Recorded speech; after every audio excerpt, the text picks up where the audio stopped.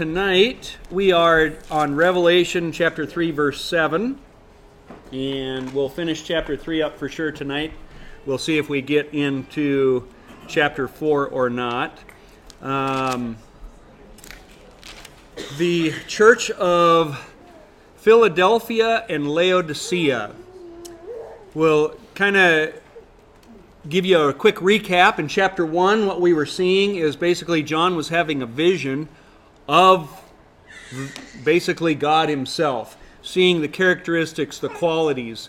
And then in chapter 2 and 3, we're seeing these churches, and we're seeing that there's a characteristic of God given to each church, one of these characteristics of God. And it's, I think, a very likely possibility that each of these churches are not only literal churches, but indeed representations of time periods throughout history. And so we're picking up here at verse 7, where we are now on the sixth of the seventh churches.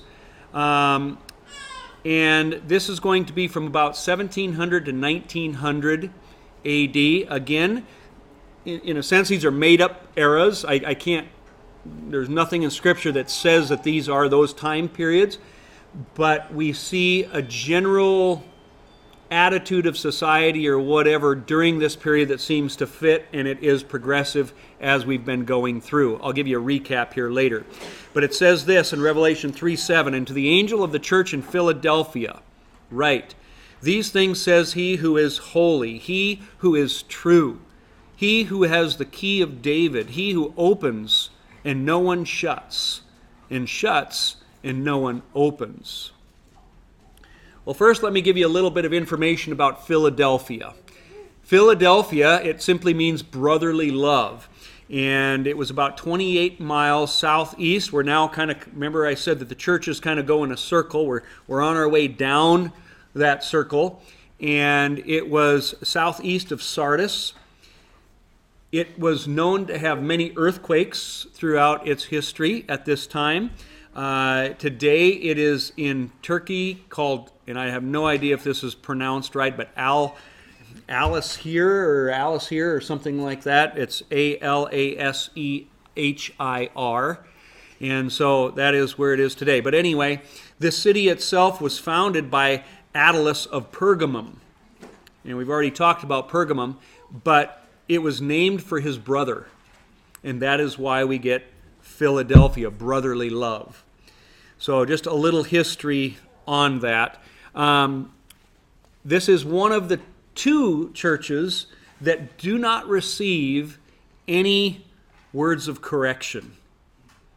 We see the persecuted church did not receive any words of correction, and this church is not receiving any correction. Now, it seems to be covering a period of kind of preparation for the missionary expansion. And we see a lot of the missionaries, even today in the church, when we talk about, Spurgeon said, or, all these great missionaries, when you go, they fit into this time period typically. This was a time period of revival that I don't think we've seen since the apostolic age. Thousands of people were coming to Christ in meetings and so on during this time period. And we've gone away from that now in the churches. We always are living in the past, hearing, in the great tent revival days and all of these kind of things. It doesn't happen like that much anymore. And so this is the time period we're in. You might have heard of a missionary named William Carey.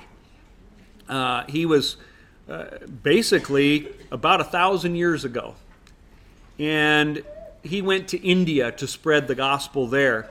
He even translated the Bible into the Indian language so that they could understand it. And, hundreds of thousands of people believed because one man went to spread the gospel.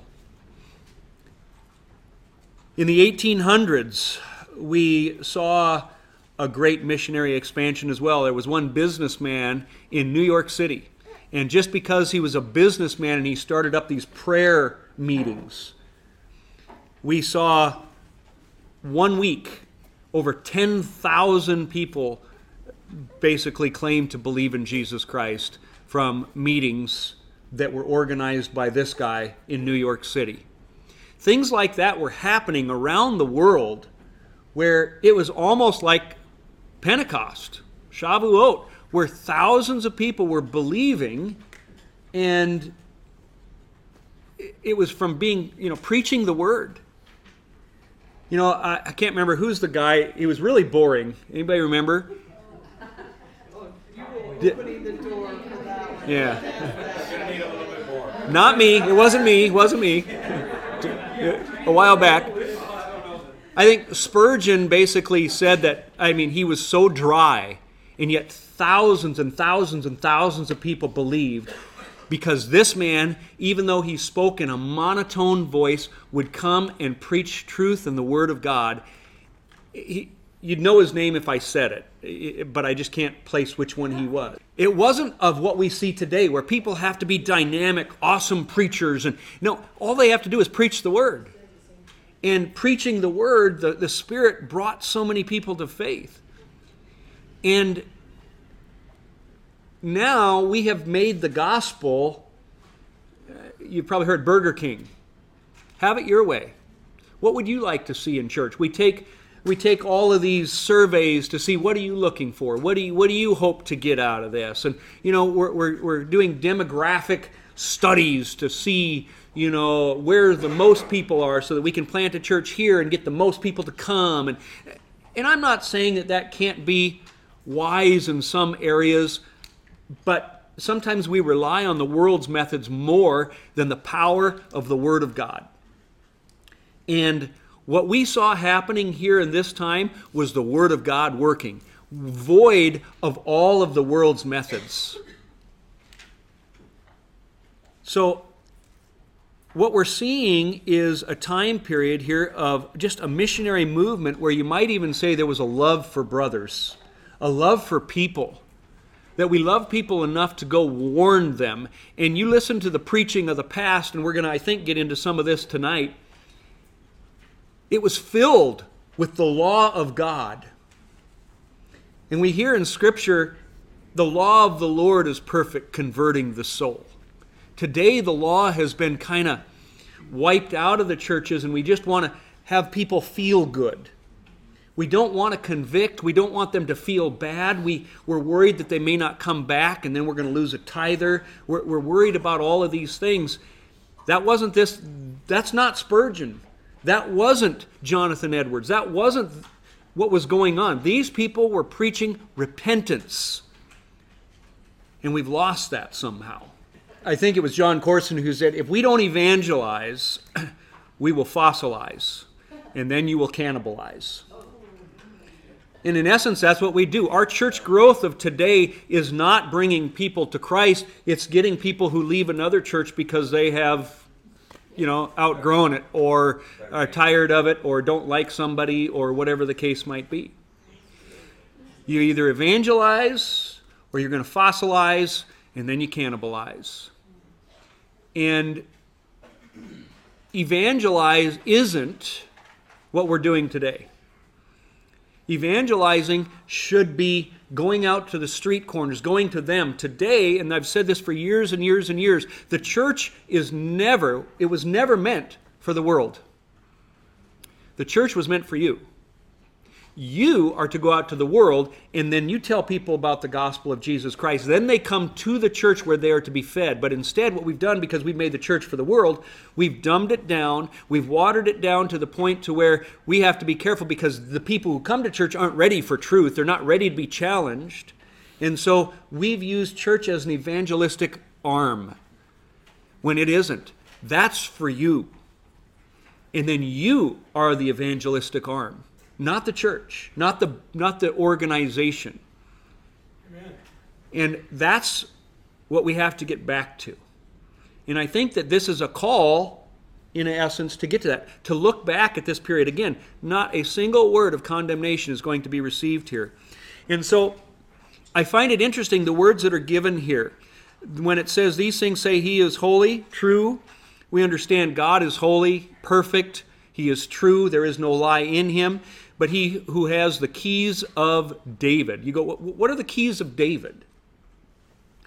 Well, that's almost a direct quote from Isaiah 22:22 here. It says, the keys of the house of David I will lay on his shoulder. Speaking of the Messiah, Yeshua Jesus. So he shall open, and no one shall shut, and he shall shut, and no one shall open. And that is what we're seeing here in Revelation. So we don't have to really wonder what this is, but he's saying the Messiah is going to open the hearts and open the doors of an opportunity for people to be saved. And so there's an evangelistic hint, you might say, right here in this opening to the church of Philadelphia. And it's kind of interesting as well that these words of Isaiah 22 were promised to Eliakim. That was one of the servants under King Hezekiah there of Judah. And these keys were a sign of governmental authority as well. We know that the Messiah was going to come and have authority. Now, we're not talking about speed limits. We're talking about the authority of truth and justice. And he is the one who is holy. He is true. And he has that authority. And I think that we've lost that truth and that holiness even in the church today. When we have pigs being walked down the aisle so that the pastor can kiss it because of some challenge, where's the reverence? Where's the holiness?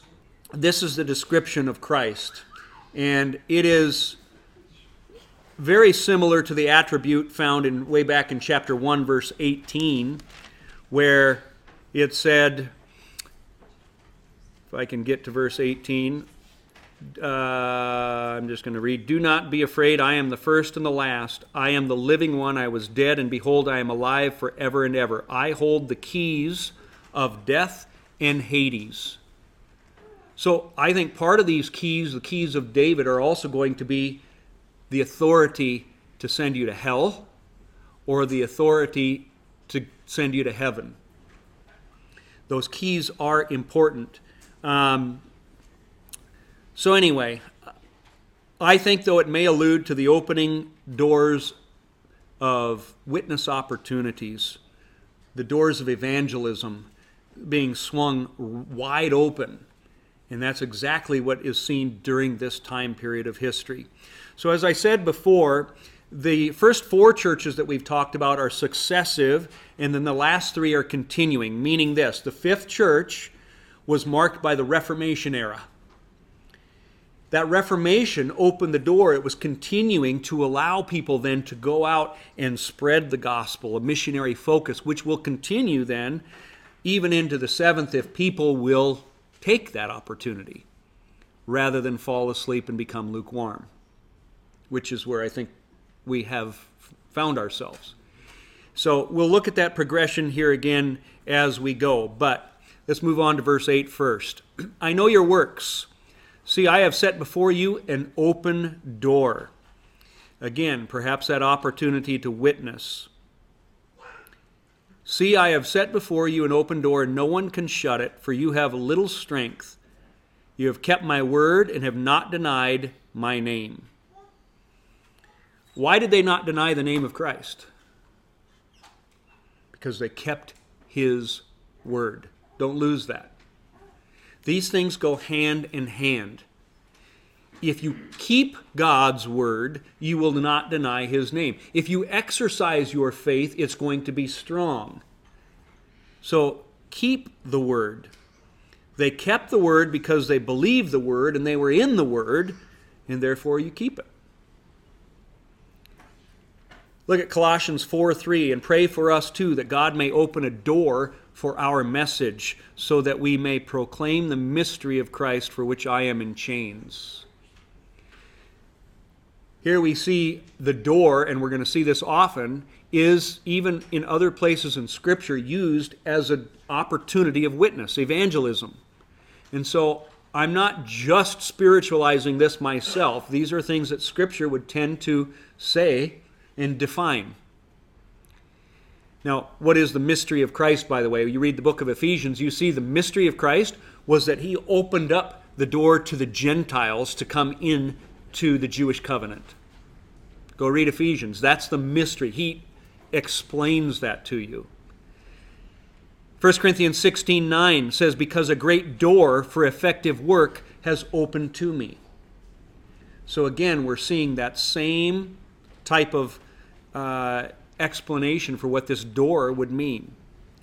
2 Corinthians 12:9, where he says that you have little strength. It says, my grace is sufficient for you, for my power is made perfect in weakness, says Christ. So here's a church, and it says, you have little strength. Who was it? Who were these people that were missionaries going out and thousands upon thousands upon thousands of people hearing the gospel? They were nobodies.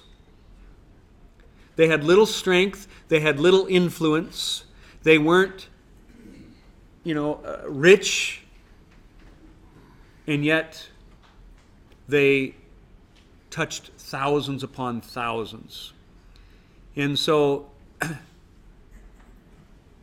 don't forget that. There is a door that is wide open in this country right now. We have an opportunity to go speak about Jesus and not be arrested so far. It is wide open.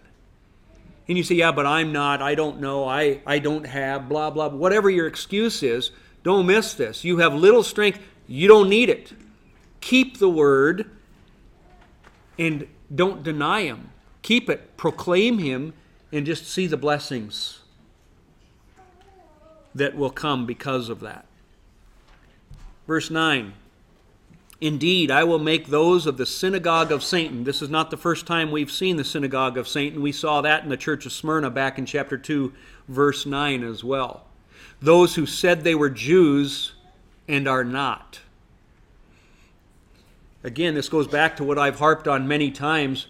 In a sense, guys, you are Jews. I don't care if you're a Gentile or not. In a sense, you are, because you have been grafted in to a Jewish covenant. You may not be physical DNA Jew, but in God's eyes, he said, who's a Jew? Those who have the faith of Abraham. In those DNA Jews, the Pharisees of Jesus' day, he said, you're not Jews. So being a Jew really doesn't have anything to do with your physical roots. It has everything to do with your spiritual faith. He says, I'm going to make those of the synagogue of Satan who say they are Jews and are not. They don't have faith, but lie. Indeed, I will make them come and worship before your feet, and to know that I have loved you. This is why the mystery of the gospel was proclaimed. Romans 8, and I don't have that up here, but Romans, maybe it's 10, now I'm forgetting. Romans talks about this. He basically says that he has handed all men over to disobedience in order that he may have mercy on all of them. But he says that he turned Israel over to disobedience. And the whole goal was so that the Gentiles would be welcomed in. And then he says, now that that grace has been offered to you, you're the one that is supposed to be making those Jews jealous. And they should be looking at you and saying, I want what they have. And rather than us saying, oh, those are Jews, God has, gotten rid of them, he's rejected them, let's go have our Gentile churches, we're supposed to be searching them out and making them jealous. That's our goal. To come and have them not worship you, but worship God at your feet. That they will be able to say, you guys were right. Yeshua is the Messiah. And when it says that to acknowledge that I have loved you, remember this is the whole thing of Galatians, the whole thing of so many of these books that we've looked at before, is that the Jews think there's no way a Gentile can be a believer. You guys are dirty, pagan. Why would I have anything to do with you when you've told me that the Torah, the law of God, is gone? That you have pagan festivals, pagan names upon your lips, you even worship it. Some do. Why would I do that? Why would I? But they're going to someday go, wow, God did open the door to you. I get it now. And that's what's happened. Well, what happened in the missionary expansion was that very thing, is many people, even many Jews. And if you read some of the commentaries from these period, it's amazing how many times they'll quote Jewish things. We rarely hear that today. They'll use Jewish phrases. I'm going to give you some of those tonight. But you're going to see they had a heart for the Jews in these missionaries. Like, again, there was an anti-Semitic attitude all throughout history. But those who truly knew God and loved Him, during this period, many of them realized that God had not rejected the Jew. It's very clear. Go back and read that in Romans 11 to see we're supposed to be making them jealous, because God is not done with them.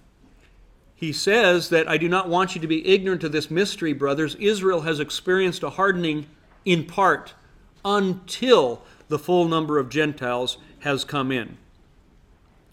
So, verse 10, because you have kept my command to persevere, I also will keep you from the hour of trial which shall come upon the whole world to test those who dwell on the earth. For many of those listening online, probably all two of them, this is probably what some people are waiting to hear. What is his take on the rapture?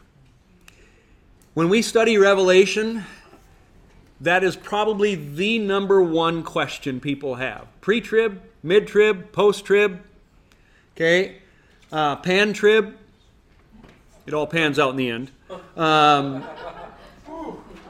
Point being is, Revelation, that all of the theology of Revelation has kind of come around that very issue now. I'm going to talk about all of those as we go through. If you recall, when we began this study, I said they're all right. There's aspects of all of that, and that may seem like a cop-out. It won't be. You're going to see, we're just going to let Scripture speak for Scripture. Then I'm going to let you decide based on what you hear. I'll be honest, I have what I lean towards. I'm not going to give you that yet. Some of you know what it is. But I don't know.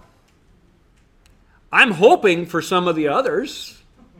I just gave it away, probably where I lean. But nonetheless, you're going to see, well, the pre-tribbers, this is one of the verses that is used to really say, look, it says that you will be kept from the hour of trial. That word from, ek, in Greek is to mean to be brought out of. And so they say, see, after we get done with this next church of Laodicea, you will see that the word church is not going to be used again until, I think, chapter 19. And so, in other words, they're going to say that the church is going to be taken out. You don't see the church now till Revelation 19. Well, I wouldn't expect to see the church because he's not talking about the churches. He's talking about the churches in chapter 2 and 3. And so I really wouldn't expect it. And even so, if this is a time period of history, all of the people who lived during this time period of history or the literal church of Philadelphia are dead. And therefore, they too have indeed been kept out of that trial. So I think it's a weak argument to use this as a support of a pre-trib rapture. But it is used as such. Just that one word, from, ek, out of. The promise that you will be kept out of the trial. But notice it does say that is going to come upon the whole world. That's one of the things that I think when we look at this COVID nonsense that makes this different than any other time period of history is how worldwide this is. And how what's going on is affecting the whole world. To expect his bride not to be beat up before he meets with her, what about his bride, which all of those Christians, like I said before, that were beheaded by ISIS? They're not going to be beat up. They will be restored. They are there are, why is his name not? For 80 and 6 years, I served the Lord. Light the flames. Ripley? No. Starts with a P, doesn't it? Polycarp. I mean, we could go through so many of his bride already that have been beat up, beheaded, killed, and we're going to talk about the beheadings later. But that just doesn't make any sense to me. There are Christians right now in China, in communist countries, who are being arrested and tortured and beaten for the name of Jesus Christ. I get those arguments, but I just don't see that that's good concrete evidence of a pre-trib rapture yet. We'll talk about other things that are used for pre-trib that maybe are stronger, I think, but I just don't think those are good ones. None of these people have been beat up by God's judgment, and that's the other part that gets confusing for people is, when is man's judgment versus God's judgment begin? And that's where we get into mid-trib ideas as well, because we see that it's not God's judgment. As a matter of fact, what we see is that when God's judgment comes, he seals many of the believers so that it's not on them. So you will not be under God's wrath for sure. But under man's wrath, the devil's wrath, yes. And that's exactly what we see in the Old Testament, is that God, one of the reasons he took them through the trials of the wilderness, which again, this whole Exodus is a pattern of our life, right? He intentionally let them go through the wilderness to test them. He even gave the 10 Commandments to test them to see if you love me with your whole heart and with your whole soul. And so, yes, we're being tested every day. Even the aspect of suffering, we have to say, when I look at, the woman that I saw today who can be in excruciating pain, I think if it was me, I would rather somebody come up and say, do you believe in Jesus? Yes, boom, and put me out of my misery than go through the suffering of, cancer. So I think that these human arguments, and just like what you were saying before, we do everything we can to be comfortable and stay away from trials. Yet the Bible says there's a blessing in those trials. Elijah was ready to die. He wanted to die. Lord, take me. Kill me now. And so this comfortable life was never intended for the Christian to be comfortable. You look at every biblical figure, even those who had all the money in the world, their life was filled with trials and tribulations. Look at David. Okay, and so this prosperity gospel, God wants you to be comfortable. He wants you to be rich. He wants you to have all of these things, is not biblical. It doesn't mean you can't have them. It doesn't mean that God won't give them to some people. But that's not the blanket blessing of God, our financial riches and so on. The poor people in the United States of America are rich compared to most of the world. And if you would go back into biblical times, you are almost a king. And that always scares me when we look at those verses in Matthew where he talks about it's harder for a rich man to get into heaven than a camel to go through the eye of a needle. We're all rich, folks. All of us. I don't care if you're only getting $30,000 a year or if you're getting $100,000 a year. You're rich. So something to think about. Verse 11, behold, I am coming quickly. Hold fast what you have, that no one may take your crown. That crown, if you jump ahead to chapter 4, verse 4, you will see that. And there it says that these elders are going to lay their crown before the throne, before the feet of Jesus. And so we'll talk about that then, but again, a fulfillment, a prophecy that will be fulfilled later. We see that on all the churches. He who overcomes is going to get this, and so on. Now, before we leave this idea of not suffering and so on, I want to give you a couple of other scripture verses that would kind of go against the idea of not having to go through trials. Look what John 17:15 said in Jesus' own words. He says, I have given them, the disciples, those who follow him, your word, and the world has hated them. For they are not of the world any more than I am of the world. My prayer is not that you take them out of the world, but that you protect them from the evil one. Jesus even prayed, don't take them out of the world. Don't get them, but just protect them. And let me tell you, no matter what happens, Christian persecution, whatever, every Corrie ten Boom or what, they'll say God protected them. God was there, even through the trials. Matthew 13:30, when we look at the parable of the weeds and the tares, or the wheat and the tares, he says, no, I'm not going to remove one. I'm not just going to kill all the evil people, and I'm not going to just take the good people and put them over here on an island. He says, let both grow together until the harvest. How long? Until the harvest. When's the harvest? We're going to read about that in Revelation chapter 14. I mean, they're literally harvesting the earth in Revelation chapter 14.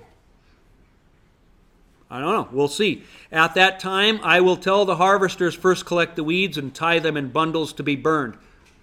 Who gets gathered first in this parable? The weeds, not the church. It's backwards, according to the typical idea. Then gather the wheat and bring it into my barn. Okay? We'll talk about those things later, but just some things to think about at this point. Verse 12, he who overcomes, I will make him a pillar in the temple of my God, and he shall go out no more. I will write on him the name of my God and the name of the city of my God, the new Jerusalem, which comes down out from heaven from my God. And I will write on him my new name. There's a lot in this verse, but he who overcomes, he who keeps the word of God, those he's going to make a pillar in the temple of God. Don't forget what the temple is. We are the temple. How can I be a pillar in me? But we're not just the temple. We're just part of it. We're not the entirety of the temple. You are a temple in the temple, a pillar in the temple. Jesus is the temple. We are one in him. Remember, he says, tear this down. And the Jews are like, 86 years or whatever. It took us to build, not 86, 36 years, or I don't remember what he says. But in John there, he says, it took us to build this temple. And you're going to tear it down and rebuild it in 3 days. But they didn't realize that he was speaking of his body. Jesus was the temple. And so if we are the temple, Jesus is the temple, we're united in him, we're all one, you are being... And again, our brains can't fathom this fully, but you are united in Christ. In Revelation chapter 21, verse 22, I did not see a temple in the city. This is the new Jerusalem that comes out of heaven. Because the Lord God Almighty and the Lamb are its temple. Therefore, it says the city does not need the sun or the moon to shine on it, for the glory of God gives it light, and the Lamb is its lamp. The nations will walk by its light, and so on. It's more about Jesus being the temple. And so wherever we go, in the city, out of the city, you are the temple of God wherever you go. And so it's not just a millennial thing, it is an eternal thing, if that makes sense. Writing on him the name of God, the New Jerusalem, and a new name of God is what I'm getting out of this. 3 different things. Unless you want to combine the one, write on him the name of my God, the name of the city of my God, the New Jerusalem. Now, I don't know if it gets a new name or what, but it says, and I will write on him my new name.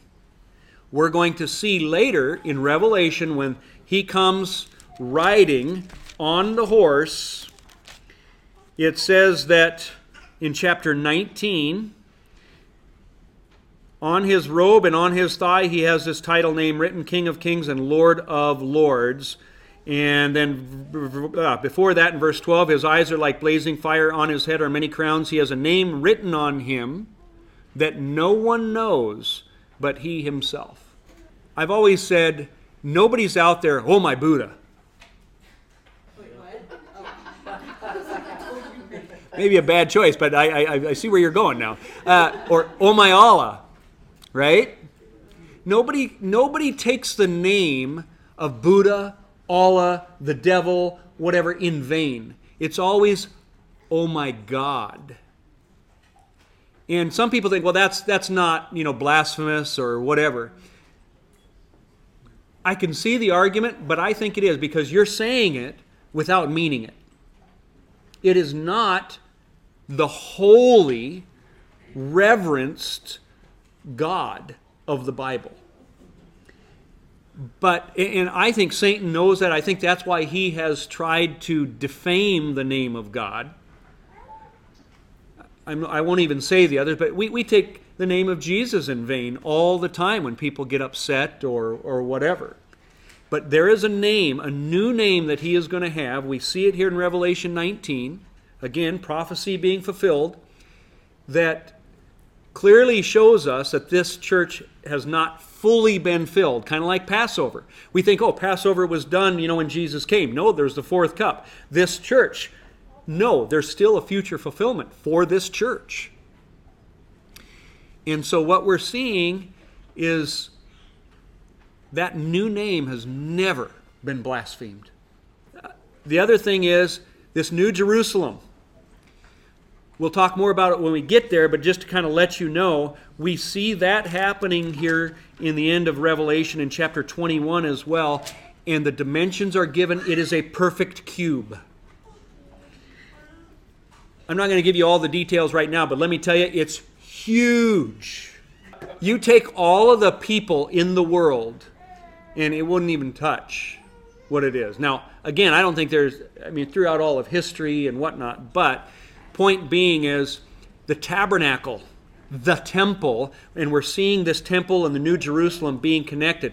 In the temple, in the tabernacle, the most holy place was a perfect cube.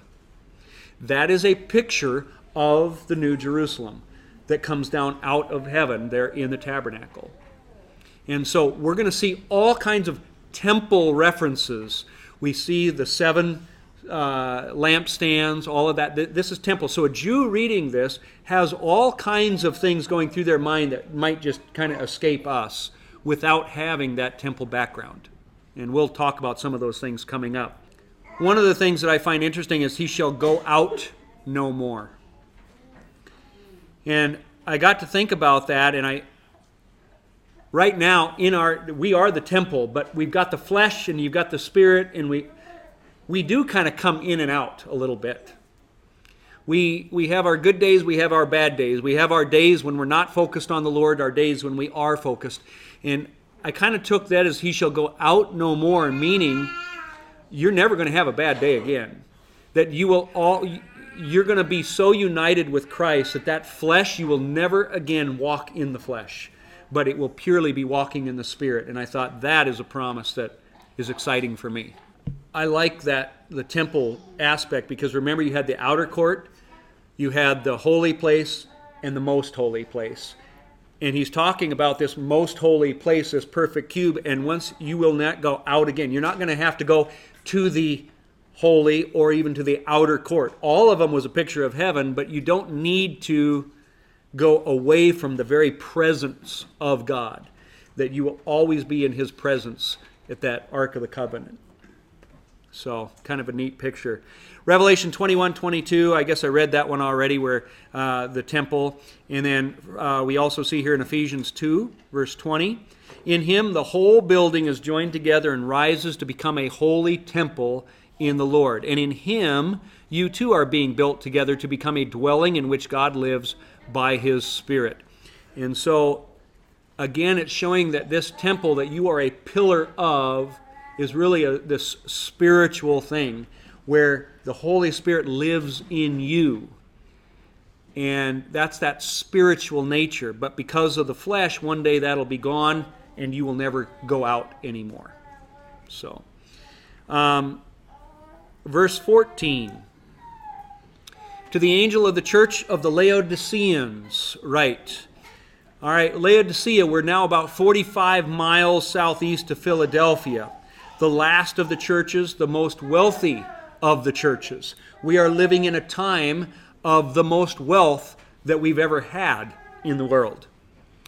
And we see that Laodicea was so rich and self-reliant that they also had an earthquake that destroyed the city in 60 A.D. Now, Rome was going to give them some economic disaster relief money, and they refused it because they didn't want to be beholden to the government. And they built it back themselves. Kind of interesting. Well, we're going to see that they're going to talk about this lukewarm water here. This city piped in water from 6 miles away from some hot springs. Well, by the time it got to the city, after going for 6 miles, it was just lukewarm. So it wasn't nice and cold coming out of a nice spring nearby, and it wasn't hot like it was when it came out by the hot springs. So just that'll come in as we read a little bit more here, but just to give you some of that background. Paul mentions this church in Colossians chapter 4, verses 12 through 16 as well, kind of giving greetings from different people. And another interesting aspect is that economically, these guys, they were known for an eye salve that they, I don't know if developed or sold or whatever, just like we had some that were known for their purples and whatnot. This one was known for their eye salve. And this is also something that is going to be brought up to the church. So, the most impressive church probably on the outside, but on the inside, one of the least impressive. So, keep that in mind as you read here what he says to this church. These things says the Amen, the faithful and true witness, the beginning of the creation of God. Some interesting things here. I'm going to touch on some and come back and touch on some in a moment. But the Amen, the final one, very appropriate as we're closing out the churches, about to bring in the Lord's return. And he says, this is from, it is finished. This is coming from the one who says enough. The Amen. He is faithful. He is true. What I've said is going to happen. I do not lie. You can count on it. All of those kind of things today. In the beginning, well, the faithful and true witness, and I find it interesting that the greatest witness of God, being God to me, beyond His Son, is the creation itself. The faithful witness, the beginning of the creation of God. Now, don't take this wrong, and I'm going to talk about it in a minute. It's not saying that God was created, that Jesus was created either. You could kind of read it that way, the beginning of creation, that He was the first thing that God created. No, that's not what this is saying. But what you're going to see is that the attribute given to this church, just like all the other attributes, fit the thing that they're going through. I find it very significant that this church, representing from 1900 to the present roughly, the quality is truth and creator. Yeah, evolution. That disease has spread, and even in the churches, so many people have mixed evolution and creation, believing in millions of years and so on. And here's the attribute of a creator. You're going to see later in Revelation, I'm not going there now, but you're going to see an angel is going to fly out with the eternal gospel. And you know what the message is? The creator. That Revelation will define, at least in part, the eternal gospel, God being creator. very timely, appropriate attribute of Christ to fit the time period again. The NIV calls it the ruler of God's creation, but most of the translations will call it the beginning of the creation of God. What that is saying is he is the producer of it. He is the cause of every creature. He is the beginning of all creation. He's the cause, not the created part. Again, I just can't express, how much that means to me as being in a creation ministry and what I've seen evolution do to families and churches and communities in the world, how important this is. It means everything, and I could go off track and talk for hours, but we won't. Another thing here is, let's see, let me read verse 15, and I'm going to come back to verse 14. I know your works. Notice again, works. It's kind of important. That you are neither cold nor hot. I could wish that you were cold or hot. So then, because you are lukewarm and neither cold nor hot, I'll vomit you out of my mouth. Cold water is a good thing. Water that's hot is a good thing. Lukewarm, not good. I mean, you don't want your coffee lukewarm. You either want it cold or you want it hot. Your pop, you want it cold or you want it cold. You have to have one or the other. It's just not normal to have it lukewarm. And so some say that either being cold or hot is good. But not being either, this middle of the road kind of thing. You might maybe put it this way too. Choose this day whom you're going to follow. You can't ride the middle of the fence. You can't have a foot in the world. Well, I believe in evolution and that God created using evolution so that you have a foot in God's world and in this lie of false education of evolution. That you need to be choosing one or the other. And I think that it grieves God more for a Christian to be lukewarm than it does to be cold. Yeah, 1 Corinthians 5. That if there is a brother who is lukewarm, you're supposed to expel him because they're not walking. They're going to contaminate the rest. And so I don't think that either cold or hot is good. I think the hot is good and the cold is just better than being lukewarm in the sense of judgment. Because God expects the world to behave in ungodly ways. It doesn't surprise him. He's not like, why aren't you, he knows. You don't believe in me. No wonder you are, committing murder. It is very dangerous to have those lukewarm people because sometimes you can't even identify it. You don't know whether they're hot or cold or whatever they are. And it is dangerous. It is a complacent Christianity. It is one that serves both God and mammon.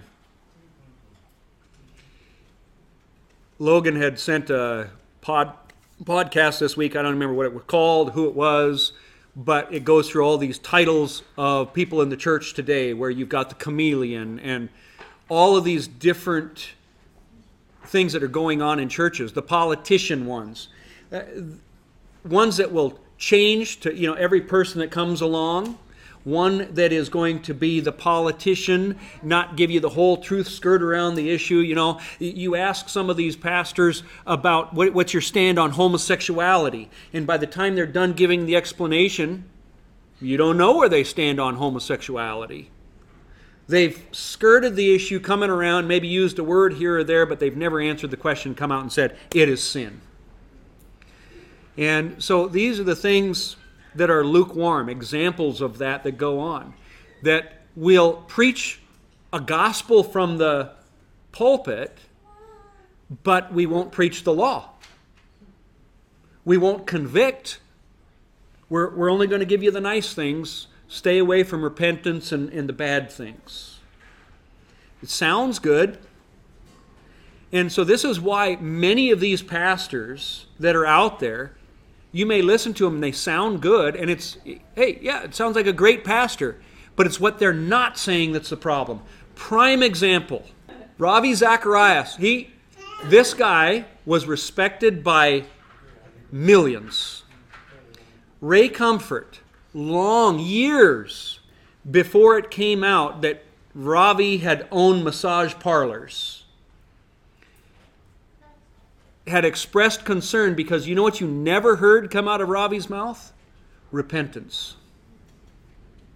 He never talked about repentance. He never talked about the law. He was an apologist for logic and philosophy, but you never heard him talk about repentance. And now this guy who had millions of followers, he dies and it comes out that he was not a good moral person. I don't know where he was on his faith in Jesus even though he argued for Jesus. I don't know. I'm not going to go there. But I can tell you this, that it wasn't what he said that was the problem. It was what he wasn't saying that was the problem. That's a lukewarm Christian right there. One that, verse 15, I know your works. One that isn't concerned about the works, more concerned just about your attitude of the mind, not the heart. Colossians 1 kind of deals a little bit about Jesus being the firstborn of all creation here. The image of the invisible God, the firstborn over all creation. Again, same thing that we talked about before. It's more authority and originator. For by him, Jesus, all things were created, things in heaven and on earth, visible and invisible, whether thrones or powers or rulers or authorities, all things were created by him and for him. He is before all things, and in him all things hold together. I'll just let that speak for itself. Another thing here, again, this beginning of the creation of God, focusing on it a little bit more. We talked about it, but I just want to show you one little highlight about it. I said I'd come back to verse 14. Here it is. In Genesis 24, we see Abraham has this servant, and he's going to make that servant go get a bride for his son. This is a picture of God, the Holy Spirit. That servant is a picture of the Holy Spirit who is to go out and find a bride for Isaac, or picture of the church. Well, it says, so Abraham said to the oldest servant of his house, who ruled over all that he had. That servant ruled over everything. And it says, please put your hand under my thigh. And he makes him swear this promise. The Jews have an interesting commentary on that. They say, and Abraham said unto his servant, this is Metatron, which is basically God's name that they won't spell out. The servant of God, yeah, not the transformer, the eldest of his house, for he is, and then the way it's translated here, this Hebrew, is the beginning of the creation of God. This is right out of their actually the Mishnah. He is the beginning of the creation of God. This is what they call the Metatron, which is their Messiah, and here it is in Revelation. Who rules over all that he has, for to him the holy blessed God has given the government of all his host. So it's just interesting that that's the title that they give this servant, which is a picture of the Messiah, and again just illustrates that this word simply means the ruler over all that there is. He has that complete authority. And so just to give you a little tidbit more on that. Verse 17.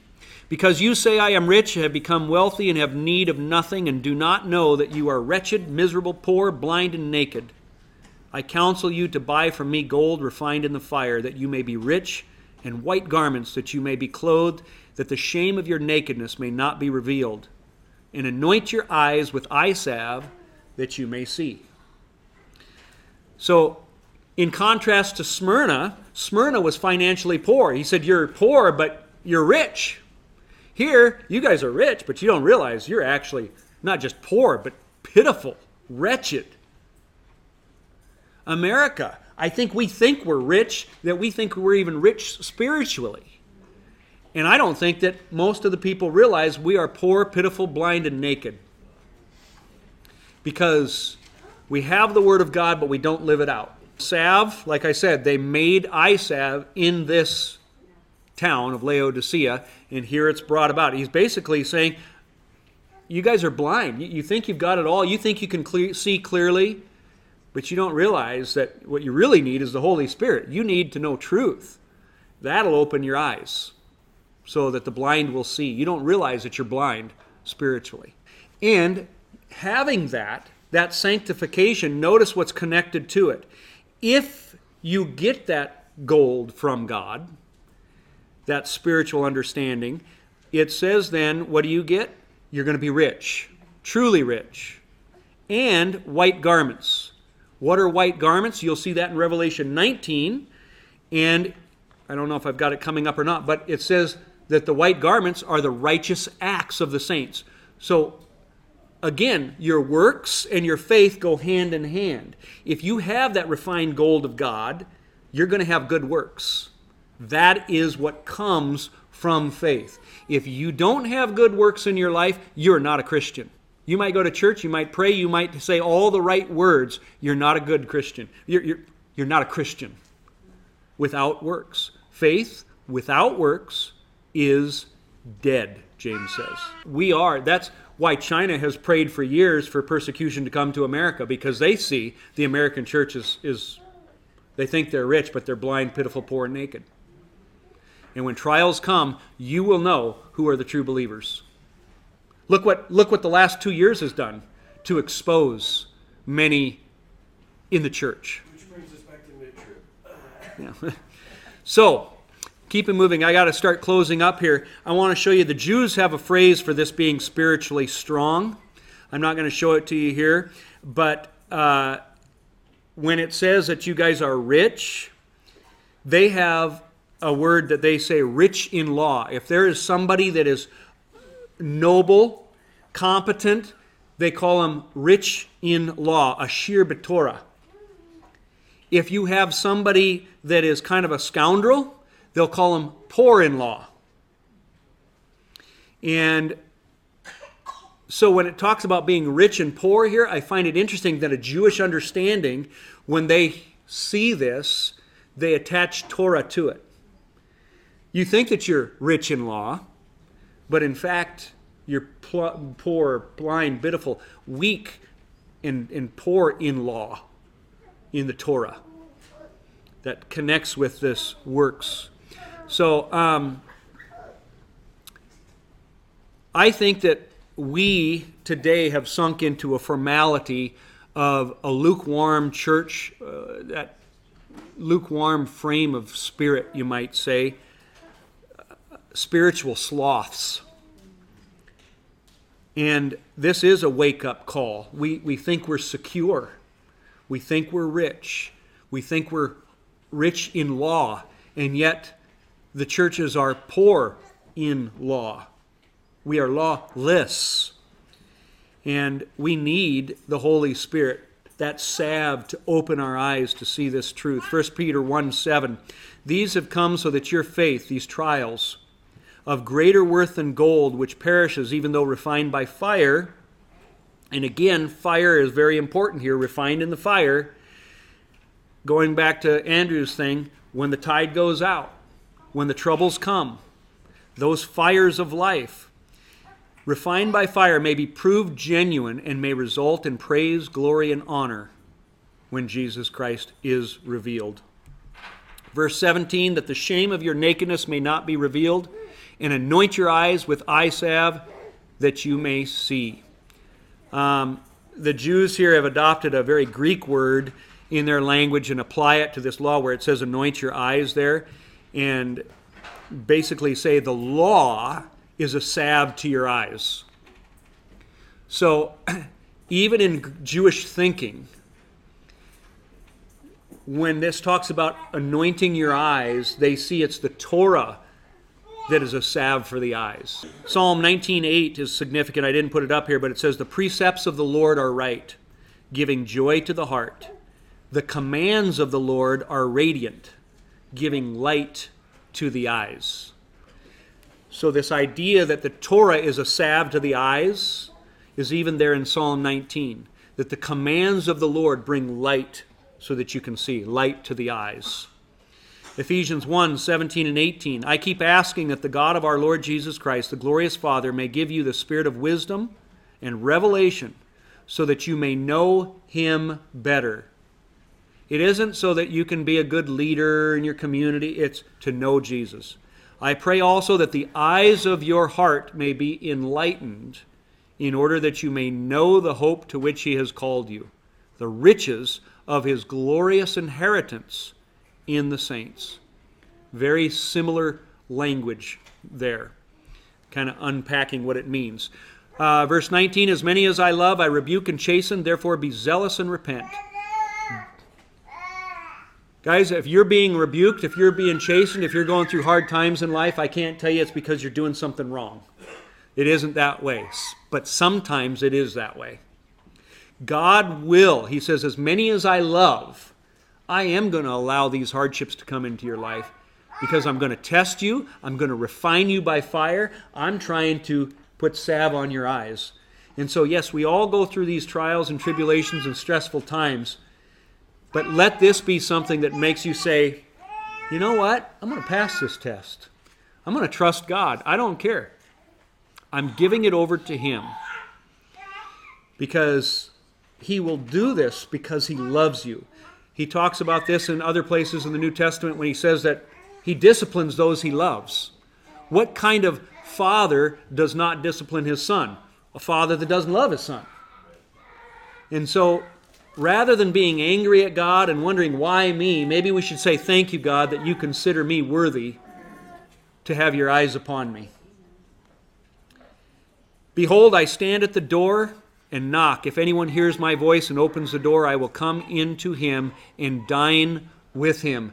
There's the marriage supper of the Lamb. You're going to see that in Revelation 19. You're going to see that fourth cup of Passover as we talked about here last week. And He with me. So, Hebrews 12 there talks about the discipline of those that He loves. Same consistent message. So, in kind of getting ready to close out here, I want you to notice the progression through the churches as a recap of what we've seen. We had Ephesus. Repent. Do the things that you did at first. You're starting to slide, or else I'm going to come and remove your church. Smyrna. Okay, we see persecution started coming about. And he says, hey, be faithful to the point of death. All right, so we see the apostolic age. Everything's going great. Hey, this is wonderful. Then persecution comes. Acts chapter 8. Pergamum.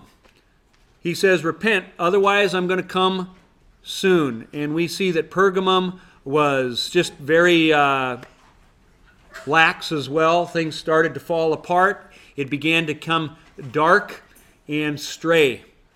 Thyatira, only hold on to what you have until I come. So notice this. I'm going to come. Be faithful. I'm going to soon come. We talked about this last week, but just to remind you.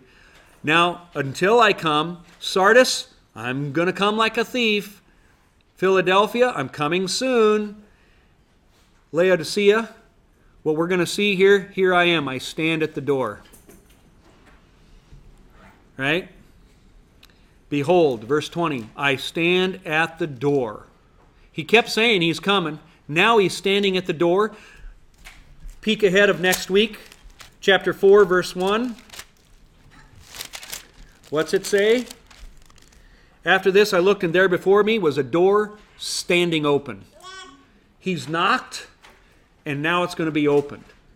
There is a clear progression here, and so we're seeing next week the door is going to be open. When that door opens, folks, it's end times. And so we are about to get into the end times part of Revelation. Now learn this, it says in Matthew 24, from the fig tree, as soon as the twigs get tender, its leaves come out, you know that summer is near. Even so, when you see all these things, you know that it is near, right at the door. This door is talked about as His second coming, not just in Revelation, but here in Matthew 24. And you're going to see that Matthew 24 and Revelation 6 are identical.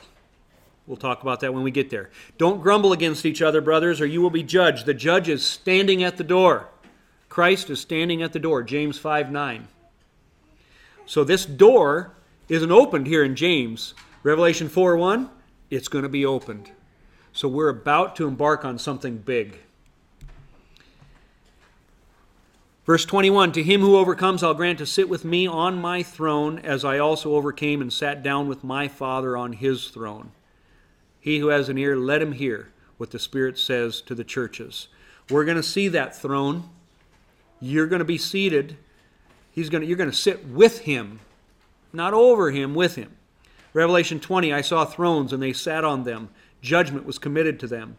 Then I saw the souls of those who had been beheaded for the witness of Jesus, for the word of God, who had not worshipped the beast or his image, who had not received his mark on their foreheads or on their hands, and they lived and reigned, reigning, having authority and power with Christ for 1,000 years. So here's that prophecy, the promise of those who overcome. That's for you. Because you stand firm during this time of complacency and lukewarmness. And there's a promise for you. Okay? When it says that sit with me just as I sat, Hebrews 12:2, looking unto Jesus, the author and perfecter of our faith, who for the joy set before him endured the cross and sat down at the right hand of the throne of God. So that's what he's talking about. Isaiah says this, these people come near to me with their mouth and honor me with their lips, but their hearts are far from me. Their worship of me is made up only of rules taught by men. That's Isaiah chapter 29, verse 13. We do not want to be those kind of people who have a form of godliness but deny its power. So when he says, as I overcame, we need to be overcomers. And I want you to remember that word, overcomers, because that is going to be important when we get to Revelation chapter 12. These overcomers, that's a special group of people. And he says, just as I overcame what? Overcame death, overcame the devil, overcame this world, was not sucked into all the temptations of it, the riches, the building of the kingdom here. He overcame. We need to be overcomers. And we will talk about that more later. And so next week we are going to see what is on the other side of this door. The other side of the time period when the Lord is going to begin to come back. And I think that's where it gets to be exciting. Now, closing out, this is the last slide, just as a recap again. We saw, just you can kind of see it yourself, but Ephesus, as I said, loses their first love, then persecution comes, and then Pergamum was this, the very name means objectionable marriage, a mixing of church and state, the rise of Catholicism. Thyatira was the next church, and they began to spread, tolerate the Dark Ages. We saw all kinds of the fighting of the Jerusalem over Jerusalem, the Crusades, just awful things done in the name of Yeshua. And then we had Sardis, Philadelphia, and Laodicea, the ones that continue on. After that, we saw the dead church, basically a reformation beginning. The church was dead, and it needed to be reformed. After it began to be reformed, then we see years later the missionary expansion and the outpouring of the Spirit. This time of revival has happened in history. And then we fell asleep again. And that's where we're at here in Laodicea. So, that is the recap of what we have in these churches. The first four followed a theme. The next three are continuing or follow another theme. And the last one kind of is on its own in the sense that it has fallen off the edge a little bit. We'll see that pattern much more clearly in all the rest of them, but it is here even in the churches. So with that, let's close in prayer. Heavenly Father, thank you for just your word and the depth of it. Thank you that you walk among the lampstands, that you are here and that your eyes see everything. You even see our hearts, even when we ourselves sometimes don't even see our faults and the things that need to be purified. So Lord, though it be a scary prayer, we ask that you would refine us, that you would search our hearts, test us, and know our anxious thoughts. that we would be able to be refined and have faith, not just of a mustard seed, but even grander. That we would know that no matter what comes upon this world, that we have promises to stand on. As I said, reveal in us any of the lukewarm attitudes that we have, and may you just set our lives on fire for you. That we would be hot, that we would have a passion for your love, for your gospel, and for those around us. That we would have a love even for our enemies. That it would grieve us to the depths of our spirits to see those that are perishing, those that mock you, and those that are trying to steal our children and the souls of our children. That we would not write them off, but that we would pray, that we would seek to have opportunities to share the truth with them, and that you would bring them to repentance. As Saul was, Lord, he persecuted, killed Christians, and yet you changed his heart. May you do that to our enemies today. In the name of Yeshua, Jesus, we pray, the God who saves. Amen.